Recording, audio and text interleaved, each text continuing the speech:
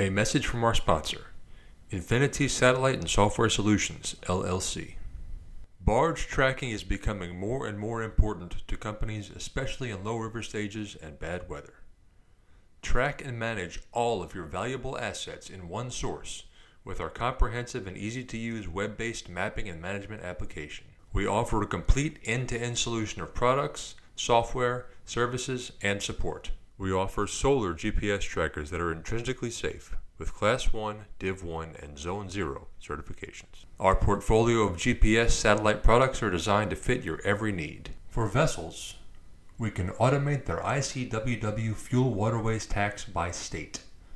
The system automatically calculates the taxable river miles traveled, and with just a click of a button, a customer can run an accurate report and pay their taxes by state. Please check us out on LinkedIn, Facebook, or at our website, www.infinitysss.com. Welcome back to Between the Levees. I am joined today by Mr. Tim Callahan, another one I met when I started out in this industry in mid-2015 with AEP River Operations. He is currently the president of Callahan Marine Consulting, LLC. He's had a storied career spanning over 40 years now, and I look forward to hearing more about it. Mr. Callahan, thank you for joining me. Thank you, Tim. Good to see you again. I know you're a fan of the show. What have you liked so far? Well, I've seen some old folks I worked with, and I'm saying old folks anywhere from older than me and then younger than me. So, but some teammates that I've worked with for quite a few years. So it was refreshing to see it. Glad to hear it. Well, tell me, sir, you know how these begin. Where were you born? Well, I was born in Baton Rouge, Louisiana, 1964. I'm still resident. I live here in Port Allen on the west bank of Baton Rouge, Louisiana. So it's been my home. It's been where I grew up, went to high school, and also started working on the river on this side. So this is, started my career, I guess, back in about 1982. So that's when I kicked off. What was life growing up in the mid 60s? It was good. It was good times. It was safe. You could ride your bicycle to school. It was nice. Kindergarten, riding my bicycle to school, that was a fine memory. And, kids don't get to do that these days. And the world's so crazy, but it was nice. It was fun. What about the 70s?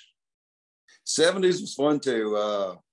Just growing up, the years I did, I'm very fortunate, I guess I did. And there was some sanity again in the world that now it doesn't seem like it's as much, but back then it was nice. It was a safe place, and it was fun growing up. What did your parents do for a living? My mom was a homemaker. My dad actually worked on the boats his whole career, and that's kind of where I got my feelings or my roots for the boats. But my dad worked on the old steam wheel boats, paddle wheel boats for Exxon. My dad was a World War II vet. So basically his whole career, his brothers, all my uncles on his side, they were all riverboat captains or engineers or worked on the boats. What did your father do in World War II? My father was in the Air Force. He was in artillery, ordnance. So he worked a lot with the bombs and also with ordnance. Don't recall all the things he'd done, but years ago, I think if you look at some old footage, you'll see where the bombs used to tumble out of an airplane, and he helped them to fly straight. So they would tumble at one time, and then he had them to where they glide. He said it was just the fin wasn't proper on it, basically. But that's kind of one of the claim to fames that I knew that he did in the war. Did he get out of the military right after his service over there? Yeah, when he's finished with the military, he went to work in drawing back memories. It might have been the company called the Caribbean Swing Company down in Louisiana, hauling timber out the swamps. And he always told me if he had a chainsaw when he was a young man, there wouldn't be a tree left in the world. But they used to haul timber out with the old paddle wheel boats. So that's kind of what he did there. Then he went to work for Exxon, which might have been back then in the day, might have been Standard Oil or Humble or Inco or whoever it may have been. But that's kind of where he went he went to work with those folks. A lot of my family and his brothers worked for Exxon or worked for Shotan and all the old riverboat companies back in the day. So that's kind of what he did. And then I know he worked on the Sprig a little bit. He worked on the Rathbone, some other boats, and I got some pictures of the Sprig and family by the Sprig and stuff like that. It's just old memorabilia. Do you recall any good stories that your father or your uncles may have shared with you from their careers? Yeah. Dad used to always come home and he would always tell us about his trip. You know, he was in the engine room, so he was a chief engineer on the boats. He would always tell me how he fixed things, what he did, what was broke. And back in those days, the engines and a lot of the stuff was getting developing, and higher horsepower engines and just things were developing with diesel engines and stuff. So he would always tell me the stories about what they did, what they were working on. Very, very fortunate to where I actually, the last boat he was chief on was the Exxon Kentucky. And then I was also chief on the Exxon Kentucky. So we rode the same boat. So it's like deja vu when you get on it, you knew the stories, and he told me so many stories about the boat. It's like I always knew the boat. So it's kind of neat, you know, it was fun. So, but yeah, a lot of stories, and I had watched Bradley Glenn's podcast prior with you. So a lot of the similarities. Our dads and families, we used to go to the boats. The companies didn't mind back then. The insurance most probably wasn't as strict as it is now and things. And it was a way that the kids could go see what their parents did or their fathers. And it was very helpful, I think. And I wish the world would get back to that, or the industry, which is hard because of insurance. But it was nice because took trips with him, you know, just multiple things, been to the boat several times down in Baton Rouge at the Exxon refinery. And it was good as a kid growing up going to see that. Do you recall the switch? When did insurance sort of take over control, you know, of who can be? Yeah, it was, and it could have been insurances or company policies changed, you know, because of insurance purposes. I would say I was still on the boats as an adult, and my wife and I would say maybe a couple times I was able to get my oldest son out there with me, but he was smaller, under controlled circumstances. But then that was about it. It might have been somewhere towards the 80s. Right, well, backing up to school, were you drawn to anything aside from engineering? No, I was always liked to work on stuff. Figured out how it worked. You know, hunting and fishing naturally. Did a lot of that, but I always liked tinkering with stuff and trying to figure it out or building things, and you know, kind of still do to today. It's it lets your mind think a lot. You can do a lot with it, you know. So it is fun. Well, if my math is right, it looks like you went straight into the industry after high school. Is that correct? Yes, I did. Yes, I did. Do you have any interesting stories from high school related to the industry or not? Well, high school was fun. We were it's a little small town here. It was I mean, it was back when, you know, everybody was, you'd have your shotgun in the back window of your truck, and it was good times. Nothing never really bad happened. We'd all go to parties on a levee and stuff like that. So that's just your teenage years, and you know, so it was good times. And then, you know, then the real world sets in. You start working for a living. So my whole career I worked, even as a young man, riding a bicycle with a lawnmower behind my bicycle, going cut people's grass. We worked. We just had to, because that's the way we was brought up, and you had to support yourself as much as you could, because money was not there. So not that I minded. It was all good times. But then I, you know, worked at several gas stations and stuff during school. But then after school, I went to work for a little company here in town, Apex Oil Company, and so they have a little terminal here in Port Allen. In about 1982, I started there. I used to go and sell on their boiler barge. They had a boiler barge that we would have to go tie up at certain plants, maybe like at Clark Oil Company down in Mount Airy Refinery, and provide steam to the plant, steam barges. So I would live on the barge quite a bit of time. lot of experience with boilers, steam boilers, kind of where I guess I got my steam interest and also got my license through the Coast Guard, but tank barges with Apex. So that was kind of my first shot at the career. And then we had naturally back in the early 80s, we had a downturn in the business. So pretty much everybody was getting laid off. You couldn't find a job. Went and did a little construction for a little while, roofed houses, roof apartment buildings, just anything you can do to make a living. And then in 1984, and my dad had most probably retired by then, and he called up at Exxon and talked to some of the folks and told him I was ready to go ride a boat and, go ahead and go to work for Exxon. And so helped me get on and everything. And that's kind of where I started my Exxon career right there in about 1984. Tell me what was deckhand onboarding back then? What was your training regimen in 1982, getting on a boat for the first time? Well, so in 82, so through Apex that time, basically you just worked in the ranks of everything, really not a lot of structure. Basically you just go to work. They tell you to be careful, watch what's going on, but that was about it. That was kind of working under someone that was supervising you. The training really kicked in towards the Exxon side. So left Apex, like I said, we had a layoff. Then Exxon. So to get on with Exxon, already had my tankerman's license back then, which used to be called Z cards. So I already had that, and I was a licensed tankerman. So no matter what, you still had to go through the Exxon training requirements back in the day. So there was this school up in Helena, Arkansas. It was called National River Academy. You have to go there to do all the schooling and everything, and your training and just everything about river boats was taught there. That was their training facility. They had tank barges. They had little mock tank barges. They had platforms to where you can make up tow outside on the deck, like cement barges and stuff, kind of like the ones we had at AEP.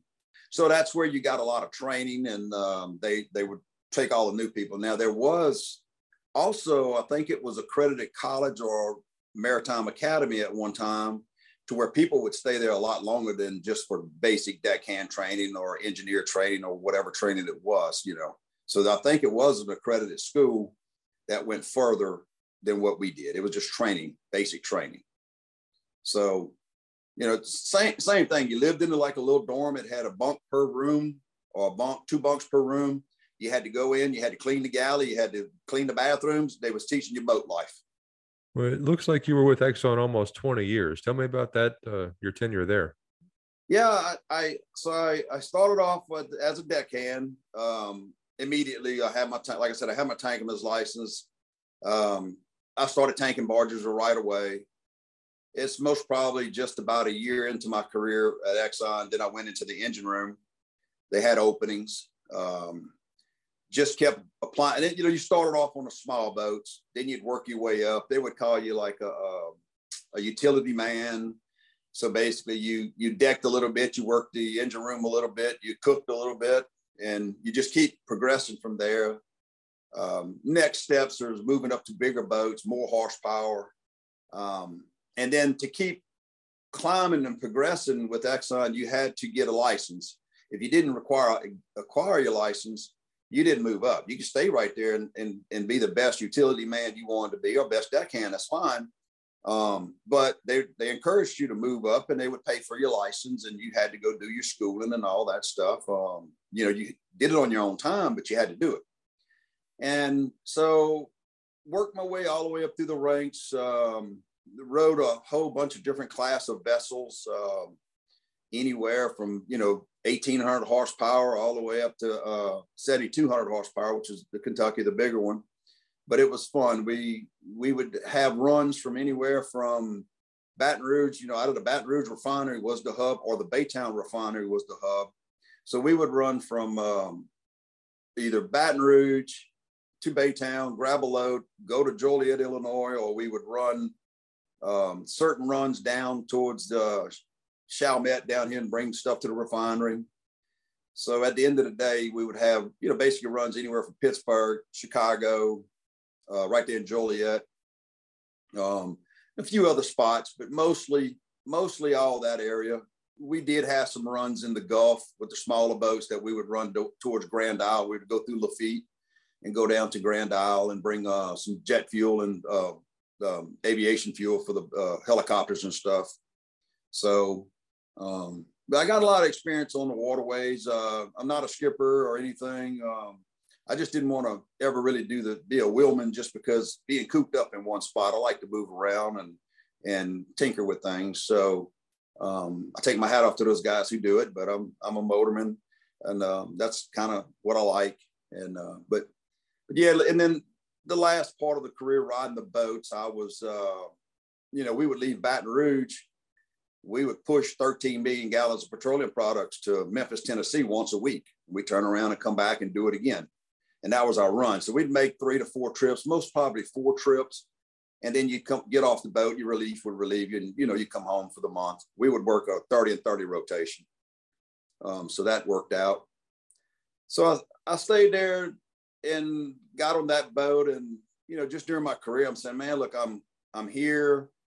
I'm still fairly young engineer. I done got as high as I could get with Exxon on the boat. So then I come on shore. They had a position. They asked me to come on shore, and I started helping on shore, helping with projects. Then I become a repair superintendent, and I was able, like a port engineer. So I started doing that as scheduling all the shipyards, doing the dry dockings, working with the team on the boats, and just overseeing the shipyard repairs. And just kept doing that. And then later in my career, I was asked to come help out on some ship projects in San Francisco and Los Angeles and some other places, Seattle. So I was exposed to some blue water then, and it was fun. It was good times. And, had Exxon not sold and everything else, my career would most probably still be with Exxon, but they chose a different path. After the Valdez and everything else. So, but it was a good career. And then, they naturally sold to Kirby, and, then that's a different chapter, but, that's kind of what my Exxon career was. What was one of the more surprising things you saw when you got out there on the water? Back then, early in your career, well, even most probably late in my career on the boats, we didn't have communications. We didn't have cell phones. We had either the radio, and then Watercom come along, but we didn't have communication. So you was pretty much cut off from the outside world or family. You didn't really know what was going on. They knew how to come over the radio to get an emergency phone call to you, but you never got called. But, the scenery, some of the things that I saw running down to the Gulf, some of the captains didn't understand the run. So I'd go up there and just kind of guide them and show, hey, this is the route you take. Cause I've kind of fished down there my whole life and stuff. And then just, but the sceneries and the snow, I mean, hell, we don't get no snow in Louisiana like that. And you get up north, man, you got snow. And let me tell you, they can have that stuff. I hate it. So, but the weather and, but you was totally out of communications, and half the time the TV didn't work. We didn't have no satellite. You just had some rabbit ears or the antenna on the boat. So it was a lot of chess playing, a lot of drinking coffee, checking tow, painting. I mean, it was a fun experience. I mean, it's not for everybody, but it was a good experience. I take my hat off to them, to stay out there all those years. It was fun. Did you have a favorite run? I would say to Joliet, Illinois was a nice run. That was a run. You'd come all the way up there. You'd see the hills. You'd get up in, just some Peoria Lake, just places like that. Just a nice run. That was nice. Pittsburgh was nice, but I didn't stay on Pittsburgh very long, so we moved over to Joliet. And then the other runs was basically pretty brutal. That was to Memphis and back every week, and you was running hard. So it was, but I would say Joliet was a nice run. You said y'all loaded out in Baytown sometimes? Yeah, we did. We would load. So we would take some of the tows. We would run over there, pick up chemicals, and we would run chemicals up to the Joliet refinery. That one would require a lot more chemicals, and then I guess they would disperse them or make whatever the goods, whatever they needed up north, and they would use the chemicals out of that refinery. Memphis was pretty much gasoline, petroleum products. Down south was petroleum products, but chemicals pretty much primarily went to refinery to refinery or to Joliet. That's where we would push our chemicals at that time. Does anything stick out in your mind about running on that canal back there? No, it was, we used to push a lot more tows than they have now, a lot more barges. We would be strung out, and I would say most probably we was 1,000 foot, if not longer, with a bow thruster and stuff like that. So we would push 4 big barges and, 3 big barges and 1 half barge, basically. That was a unit tow we would have with a 1,800 horsepower boat. Bow thruster worked at times and stuff like that. But the canal was, it was most probably not as congested as it is now, but it's getting congested now, like that, from what I remember. Well, tell me about the sale to Kirby and the transition into your new role. So we, when Exxon decided to sell to Kirby, I got offered a job at Kirby as a port engineer. I went to work for Kirby, most probably somewhere, I think it was around 2003, 4, and stayed with Kirby. So kind of back up at Exxon, first joining Exxon and all that, me and my girlfriend at the time, which is my wife now, she didn't understand nothing about a boat. So when I'm going to jump on a boat, her whole family's never worked this kind of lifestyle. So she's flipping out, man. I'm quite sure she's saying, am I gonna marry this guy or what? She just never knew about that. So, but she stuck with me, and she's still with me now. I got two sons.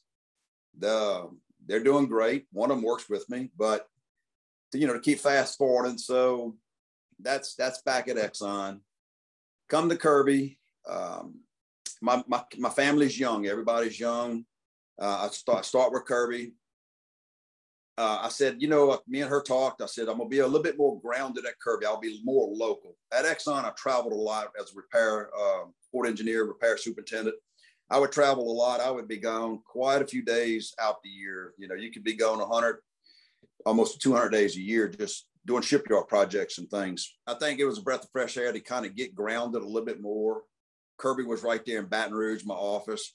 I would go take care of the equipment down towards New Orleans. Just port engineer, that's all it is. And it's gonna, you're grinding it out being a port engineer. And I stayed with Kirby until 2010. And I had the opportunity then to get a job with Enterprise Products at the time. They was just recently acquiring Cenac Towing. So I was able to get a job with Enterprise. And I went over to Enterprise, which was based out of Houma. And that was, quite a bit of traveling as far as staying down toward the Houma area, pretty much away from home quite a bit there, but during the week and coming home on weekends and or drive back and forth quite a bit. So, but I did that lifestyle, but, I guess to back up a little bit from Kirby, I was at the end of my career with Kirby. I wasn't going no further. My family then is much older now. The boys could take care of themselves a lot better. And then I said when I went to work for Enterprise, I said, now I'm going to start my career. I had a career with Exxon. I've always felt. I wish they wouldn't have sold. It was a good company, but it happened. That's life. And then when I left Kirby, I said, now it's time for Tim to do what he needs to do in life. And that's when we put it to the grind, and we took off, and I haven't stopped yet. So Enterprise Products, great opportunity, great company, stayed there, did my job. Then I got an offer from AEP River Operations, bringing me closer to home, good opportunity. So I basically jumped over in 2011 to AEP River Operations and then stayed there. And that's where I met you and quite a few other folks, and stayed there until basically they decided to sell. So I've been sold a lot over my career. I've been sold quite a few times. And but you learn a lot. It makes you stronger. It makes you more versatile. And you meet a lot of diversity and a lot of companies that operate differently. And whether it's what you want to do or not, that's, it's totally your career path. So you choose it. But yeah, AAP was a fine company. I still talk to a lot of people from there. I watched your podcast again with Denny and other ones, and I talk to them. I see them regular, talk to them. So it's but AAP was a good company. I was a senior Gulf manager there. I had the shipyards under my umbrella and stuff, and we had the wash and repair facilities. We had just all the crew boats pulling in the boats you see. Matter of fact, I got off one of them today, one of the old boats. So, but it's fun to see them and going out there and have safety meetings with the team on the docks and stuff. That was fun. And to bring back old deja vu, I was out there looking at some barges not too long ago. So the wash dock crew that's there now are still doing the safety meetings in the morning, how we used to do them. And I sat there and I was able to participate in another meeting, and it was just fun. I mean, it was just like, wow. Knew all the guys. It was just like, man, they kept that thing going, and they said a prayer too. And I mean, it's like, wow, this is great. So a lot of good fellowship, friendship, and working together, good team camaraderie, and guys are doing good. Very good to see that. Before we get past AEP, I know, of course, you were, I think, ops manager when I joined the company. Over the years, what's the craziest call you've ever gotten for a port engineer? Well, craziest call as a port engineer or as from a port engineer? Or just a crazy call? Well, I guess both. Well, so you hear a lot of, okay, so I to this day, I still pick on him. We had some problems with an engine on a boat. It kept either shutting down or just going into a limp mode. So we're sitting there and we just keep talking and we're trying to figure it out. And it was Michael Shepard. We called him Shep, and he was working on the boat, and he kept calling me, and I said, look, it's something simple. We just can't find it. Well, then I guess we get into wee hours in the morning or maybe even the next day, and we all coming together to go see what's going on. Well, then we found out that when the mechanic got out there, he went to the control box where all the wires are, and they have a number 7 wire, it's called. It was just labeled number 7 wire. And he said that wire is not supposed to be hooked up. He unplugged the wire, and that boat ran fine ever since. So every time I have an engine problem, I'd always call Shep and say, it's number 7 wire, go fix it. So that was just a little inside joke, but it was the weirdest thing that how it kind of go. But I mean, anywhere from broken crankshafts to pistons hanging out of blocks to engines almost cut in half. I mean, you see a lot of stuff when you're out there, and these engines run hard, and they're going to schedule maintenance for you. If you don't do your maintenance, they're going to schedule it for you. It's just their time. But that was some of the craziest things as far as engine stuff or kind of mechanics that you would kind of see. And don't think you've seen the craziest thing yet in your career, because you're going to see another one. Trust me, there's going to be something totally different. But what I think another thing was is kind of crazy, and it just kind of blows your mind. I don't know if you remember, we used to all leave and go out and do safety meetings. We'd catch the convent office. We'd do some in the mornings. Then we'd go catch down at dockside. We'd do some safety meetings or catch the evening crew. So we would split it all up, and you would be anywhere we wanted someone from operations or maintenance to participate with the guys on the boats for a safety meeting. Let's talk about it. Let's see anything we got. Let's talk. And we had a bunch of fall overboards at this time. During this year, we was most probably 2-3 man overboards. We just, man, what's going on here? Just what's happening? We're out there talking on the boat. I mean, we're everybody. And I don't remember his name, but I had a gentleman on side. I mean, he was taking notes of everything we was talking about. He was a deckhand. And I seen his notes, and he's taking them. He participated in a meeting. We said, there's no need to be in a hurry. We want to work safe, efficiently. Let's not fall overboard. There's no need in it. Well, I got a phone call that night. He fell overboard. thank God he was all safe and sound. We didn't lose nobody. Everybody, whoever fell over was safe and sound at that time. But he fell overboard that night, facing the boat up. And I said, we just had a meeting. So it was kind of crazy. That was one of the craziest things. Like, what did we do wrong, or what did he do? You just try to figure out. But it's that the complacency, or just not watching your balance, and yourself. You got to be pretty nimble to go out there. It's tough. Those guys, they take a beating, and so that was one of the craziest things. That's one I still think about today. And then we had the incident over there in Mobile, Alabama. That was a crazy call with the safety runner at the time with the tank barge.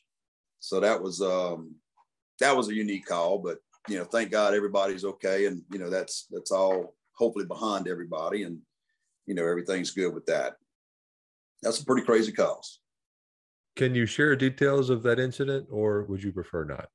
Well, I mean, it's far as we know, they basically the boat pulled into an area to where they were doing some cleaning, from what we gathered. And the only thing we know is that the company who was doing the barge, they were just open venting the barge down. So if you're venting it into the atmosphere, and if you're having hydrocarbons or fumes coming off and they're heavier, they may float lower to the water. And that's what we think caused the incident. We'll pretty much know what caused it, but that's what we know of. So into an area, but they had the rights to go in there. Everything was no problem, go park. So, just if sometimes around these cleaning plants, you just got to be careful and stuff like that. So at the end result, like I said, we had one of our teammates got hurt. The rest of them, I think they maybe sustained some small injuries, but he was the worst one. And I heard he's doing okay, and that's good. Yeah, he was still there when I was there at AEP. Yep. All right. So the next in your career, I believe, was a stint at Zatoon and a stint at Savage before you went into business for yourself, correct? Yeah. So when I was at so after AEP, basically ACBL bought them. So I went with AEP, with American Commercial Barge Line for just a few months. So I didn't know how long I would last there or anything else. It's they had their people already, or managers and stuff like that. So again, no harm, no foul. Everybody's it is what it is. It's business. So, but stayed with American Commercial Barge Line for, I don't even know if I made a year, and basically they didn't need my services anymore.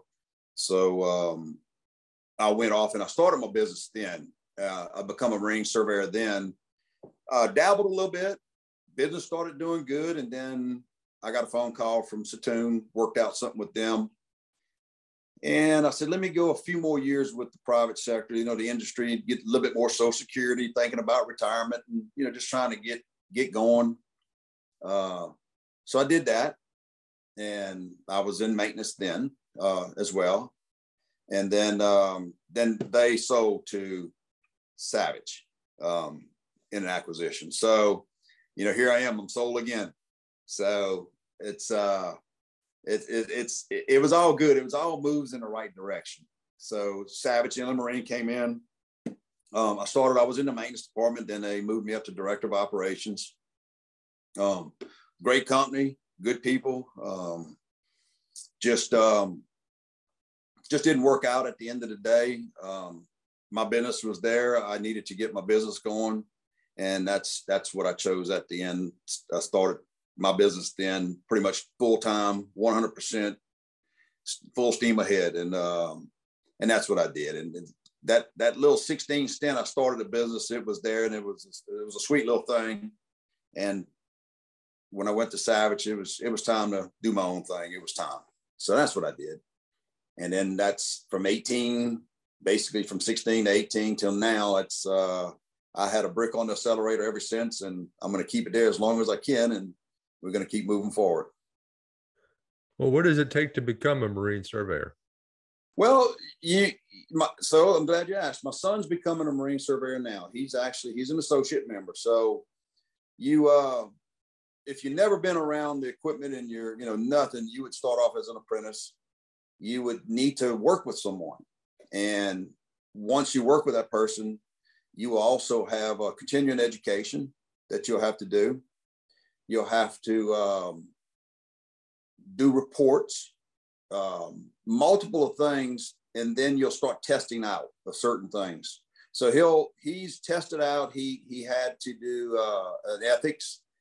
Then he has to have time, and then he also needs to have reports. Then he'll eventually test out to keep progressing up to become a full certified marine surveyor, as I am.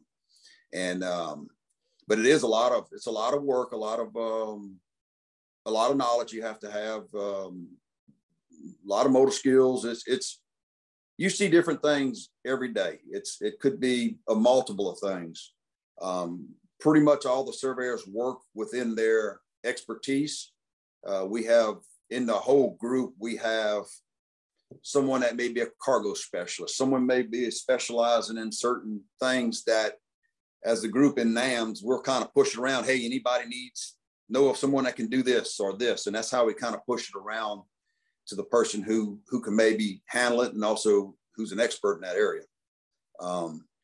But we see a lot of, like, as a marine surveyor, we do a lot of on charters, off charters. We do a lot of damage claims, a lot of damage on boats. We write that up. A lot of damage on barges.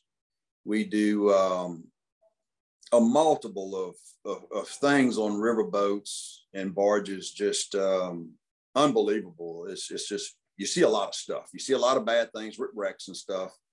But that's kind of one of the things as a marine surveyor you do. You could actually go to court a lot if you want to be an expert witness. I don't care to go to court a lot. Unfortunately, I do have to go at times, but it is what it is. But a lot of report writing, a lot of time. So that's one side of being, a marine surveyor. The other stuff I do too is I'm in compliance. I do a lot of sub-M compliance, a lot of sub-M surveys, a lot of sub-M audits, dry dock ISCs.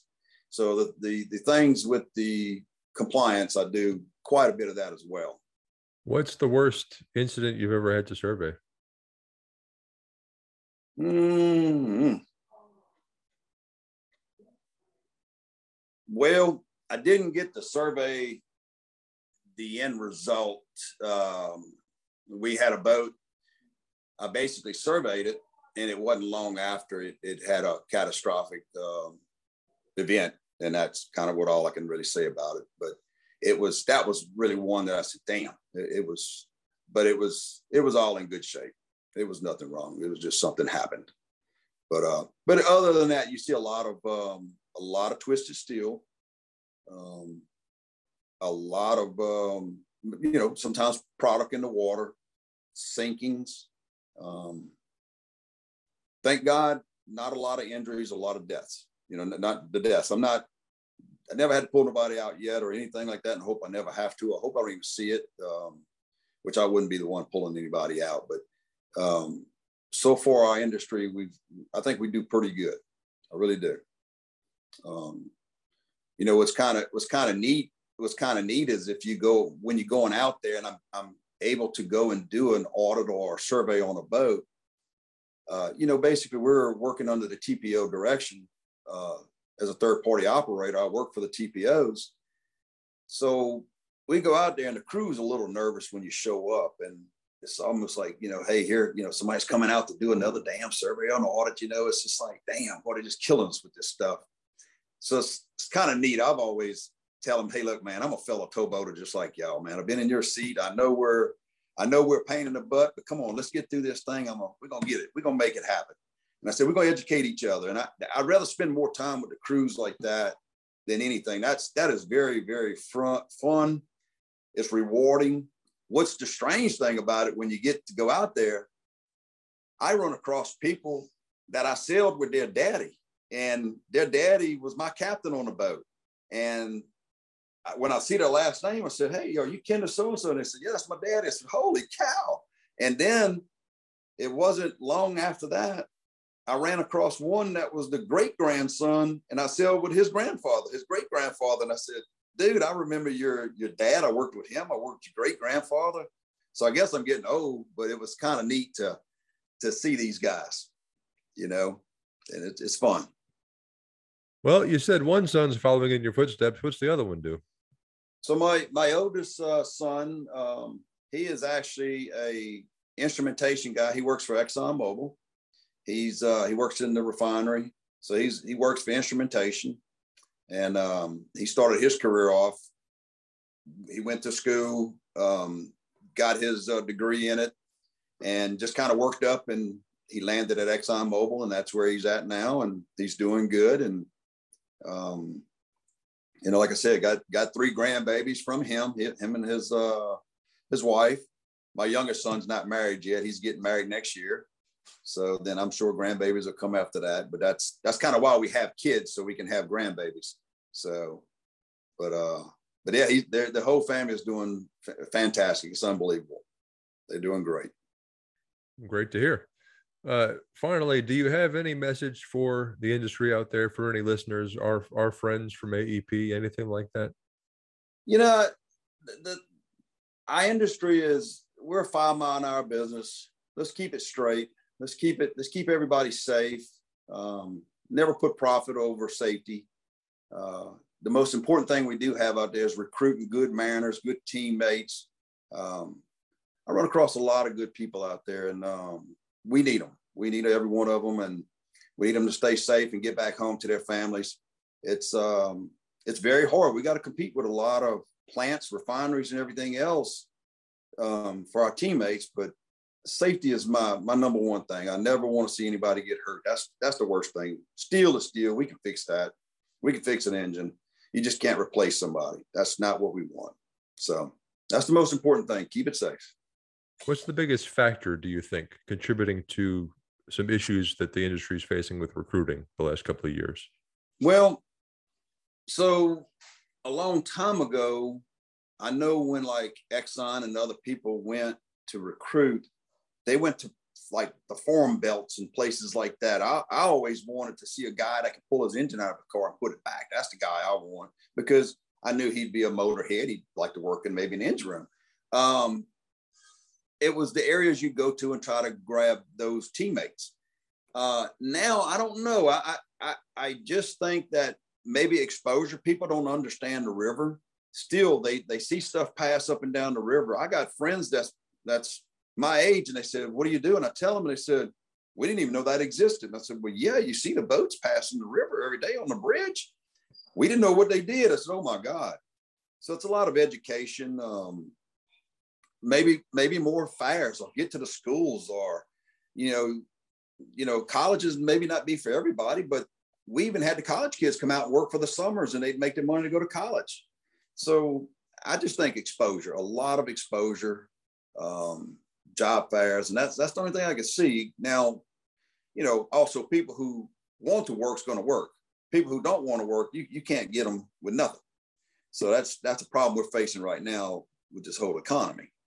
So, but people who want to work, they'll find something. But exposure, I would say our industry needs a lot of exposure, a lot. Well, hopefully my goofy little project can help with that. Well, you are. But nonetheless, Tim, I do appreciate your time this afternoon. I'm glad we could finally get this lined up. No problem. Thank you.